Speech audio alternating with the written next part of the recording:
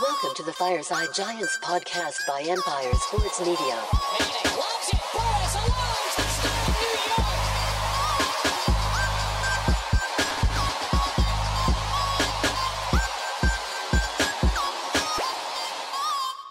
How's it going, Giants fans? My name is Alex with my co-host here, Anthony Rivardo. Today, we just want to discuss the Giants' salary situation for next year, kind of how that plays into Joe Schoen trying to extend some guys right now. Obviously, he's in talks with Julian Love, and I want to give my expectations on a contract for Julian Love, what that might look like. And of course, you have Daniel Jones, Saquon Barkley, obviously in line to get extensions next year, and it seems like most people are kind of in agreement that they will try to get that done. Joe Schoen was pretty optimistic, and he said that, they want to keep Saquon Barkley. He fits the mold of their team. He's a great locker room guy, and ultimately they want that type of player around the organization, and we all know what he's capable of when he's healthy.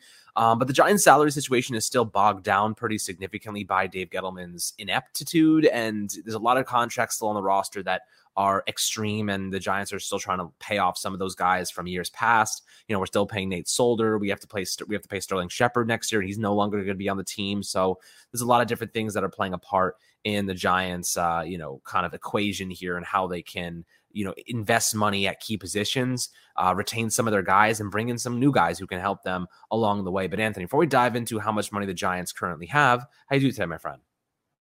I'm doing great, and I think that the future for the New York Giants is quite bright. I think that Joe Schoen is great at managing the money. I think he's great at finding talent, especially in the draft, and that's one of the best ways to manage the money. Find talent through the draft. Those guys on those rookie contracts who are making an impact at that bargain discounted price, that's really the key to building a Super Bowl contender. And if you look at the future of the New York Giants and the amount of draft capital they have and the amount of money that they have tied into players on rookie contracts, they're actually in a very healthy and manageable situation, which I think is super exciting. So taking a look at what Joe Schoen has done so far, yes, as you mentioned, he has to clean up the ineptitude of Dave Gettleman. Dave Gettleman left behind a huge mess for the New York Giants to clean up. But so far, Joe Schoen has done a great job cleaning that up, and I expect him to continue to do a great job going forward. Yeah, the financial aspect of it, the Giants didn't overspend this past offseason by any means. Mark Lewinsky on a 3-year, $18 million deal was the most prominent signing for this team. A lot of one-year contracts like Jihad Ward, just guys who can make an impact at a low price point. Obviously, they've managed to get extraordinary value out of some of these pieces. John Feliciano is another one. So right now, the Giants project to have about $61.7 million in available salary space. That's a lot more than the -7 they went into this offseason with. So a little bit of flexibility, but then you have to think about Saquon Barkley, Daniel Jones, and Julian Love. All of those guys expecting to get contract extensions. If I had to guess, Julian Love ends around $7 million to $8 million maximum per season. So then you have to lower that number already to about 54 million in available salary space. Then you have Saquon Barkley, who maybe is at 12 million. So you have 54, and then you're at about $42 million. And then you have Daniel Jones, who maybe comes in at about $25 million. So you're left with about $15 million, something around there, to spend at other positions. But again, you can sign those contracts and push the cap hit to the second year. And the Giants project to have a lot of money in 2024. Obviously, a lot of these guys will be off the roster, and they can still cut some of these players, like Kenny Golladay, for example. If they want to release him next season, they'll save $6.7 million in available salary space. If they go post June 1st, they would save $13.5 million, but that money gets pushed to 2024. They could elect to do that, opening up a little bit more space for themselves. Leonard Williams, if you cut him, you save $12 million in salary space. So you could theoretically cut Kenny Golladay and Leonard Williams and have yourself about $18 to $20 million in additional cap space. So there is a possibility that happens, although Leonard Williams is definitely a big part of this team right now. Adoree Jackson, you could save $9 million by cutting him as well. But, Adoree Jackson is kind of our number one corner right now. $9 million. If you're going to save that, I think he's kind of worth keeping around. Only $11 million base salary for a CB1. That's a really good price point, in my opinion. I don't think I'd let Adoree Jackson go. But Leonard Williams and Kenny Golladay obviously save you a lot of money there, and you could have close to $85 million in salary space to bring back Julian Love, bring back Daniel Jones and Saquon Barkley, and have a lot of money left over. You want to extend Dexter Lawrence. Probably he's going to be in the 5th year of his option, his rookie deal. So, you're going to want to extend him. I think that, he's probably a priority guy for the Giants. And as I mentioned before, $4.2 million going to Sterling Shepard, who's no longer going to be on this team. So that's obviously not a realistic, thing just to recoup some of that money. He's going to count that, which kind of sucks. But, Tyrod Taylor, they can let go of him and save $1.3 million. That's possible unless they want to just have that backup behind Daniel Jones. Always good to have a good backup behind your quarterback. But Anthony, when you're looking at this kind of salary space situation, Kenny Golladay, Leonard Williams, what are the probabilities you think that maybe they move on from those two guys? I think Leonard Williams probably is more so a keeper. But $12 million is a lot of cash, and maybe they want to reallocate that somewhere. And then Kenny Golladay, $6.7 million, but he has a $21.4 million cap hit. So you got to pay $14.7 million in dead money, but you save $6.7 million. And right now I'm thinking that $6.7 million might be a lot more beneficial than him being on the team because he doesn't really fit the mold of this offense. And I don't know how much of a role he's going to have in the future. Yeah, I guess we'll see what happens over the second half of the season. Kenny Golladay likely coming back from that injury after the bye week. So if he steps in here, makes a massive impact, propels the Giants to a bunch of wins and has success in the playoffs, then I guess we can have a discussion about keeping him around next year. But in my opinion, that $6.7 million is more valuable than what we're getting out of Kenny Golladay right now. So that is a prime cut candidate for me this offseason. I mean, you take a look at it, that dead money hit is huge, $14 million. Again, Dave Gettleman, this contract, not the best structuring here. The Giants are going to be in a pinch this offseason when it comes to the wide receiver position. With that $6.7 million, that might be enough to go out there and get somebody who can produce at the receiver position far more than Kenny Golladay has produced this season because his production has been, well, nothing. He hasn't produced anything for the Giants this year. So I'll take the $6.7 million there. But for Leonard Williams, his cap number is $32 million. That is a huge, massive number. And his dead money is $20 million. But saving that $12 million to me, I don't think that's worth it. I think that Leonard Williams is worth at least the $12 million. I think that if you cut Leonard Williams, you're not going to take that $12 million and find anyone close to his capabilities. You're not going to find anyone that's that good for that price tag. $12 million doesn't get you that far in the NFL these days. If you're trying to sign a player to a $12 million on average contract, you're not getting anybody at Leonard Williams as a talent level, in my opinion. So if I had to cut one of the two, I'm cutting Kenny Golladay, but I do think that the Giants are in a healthy enough position with their salary cap where they can afford to pay Leonard Williams that $13 million cap hit, and they don't need that $12 million in cap savings by cutting him. So because of that, if you don't need that money, you might as well hang on to that very talented player that Wink Martindale loves to coach and wants to build around. So I'm all in on keeping Leonard Williams, but for Kenny Golladay, he's a player that the Giants offense has no use for. They're not using him. When he's out there, it feels like he's not out there,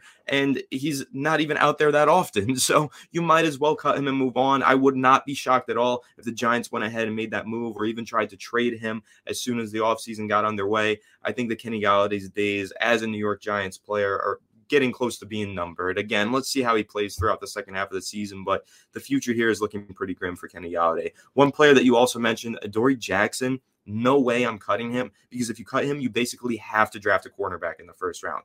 If you cut Adoree Jackson, who is the CB1 of this team, unless you go out there, take the $9 million that you saved from cutting him and invest that into probably a $15 million per year contract on another CB1. That's ridiculous to me. So I'm sticking with Adoree Jackson. I think that he's played really well for the Giants this season. Has he had his fair share of mistakes? Yes, but who hasn't? I think that Adoree Jackson has actually really overperformed and played a lot better than I ever expected him to in a Giants uniform. Of course, he was signed to play alongside James Bradbury, be a CB2. Now he's been forced to be a CB1, and he's answered that call. I think that he's done great as the CB1 for the Giants. So yeah, Adoree Jackson, the $9 million cap saving, not worth it to me. I'm keeping him. Again, I'm keeping Leonard Williams, but for Kenny Golladay, just the fact that he's barely on the field, and when he is, you can't even feel his presence, you might as well just move on from him. Yeah, I mean, the free agent class for receivers next year is not good. You're looking at Nelson Aguilar, Sterling Shepard, DJ Shark, Randall Cobb, Marvin Jones, Julio Jones, like Juju Smith-Schuster, very, very, very thin wide receiver core. So if I was to guess, I'd say that Joe Schoen probably thought to himself, I need all my draft capital because we need receivers badly. And he's probably going to spend one of those higher picks on a receiver. I know that PFF mock draft had Jackson Smith and Njigba. I don't know how to say his last name really, but he's a stud out of Ohio State, really 1,606 yards last year, broke the Big Ten record for receiving yards, 9 touchdowns. The guy's an absolute monster. He's like 6 foot, 197 pounds. He fits the mold of this offense really nicely because, he has elite route running. He's fast, really good in the open field, really good hands. So I would not be surprised if they targeted him in the draft. But I'll tell you what, this Giants team has some big decisions to make. You know, their offensive line could use a little bit more support. Of course, you have Evan Neal and Thomas, who are locked down as the tackles, and Mark Lewinsky as your right guard. I think Ben Bredesen's actually performed quite well and been kind of surprising there. But I would say maybe the Giants bring in a new center. You know, we'll see how Nick Gates progresses. Maybe he wins his old job back. But right now, I think the Giants, you know, their salary situation is getting healthier. They have to make a couple decisions on some big players next year. But here's the thing. You don't have to cut Adoree Jackson. You don't have to cut Leonard Williams because those contracts essentially are gone in 2024 anyway. So you can just, you know, push any new deals that you do sign. That second year can be the primary cap hit, and you don't have to worry about, you know, cutting Leonard Williams or Adoree Jackson because you don't want to do that. You can have a very competitive team next year and still pay those guys and keep them. I think Kenny Golladay is probably the most likely to be cut simply because I think they probably figure we can use that $6.7 million a lot more strategically. Maybe they trade him and take on a little bit of that money, and then they essentially just save a little bit in the process, a little bit more.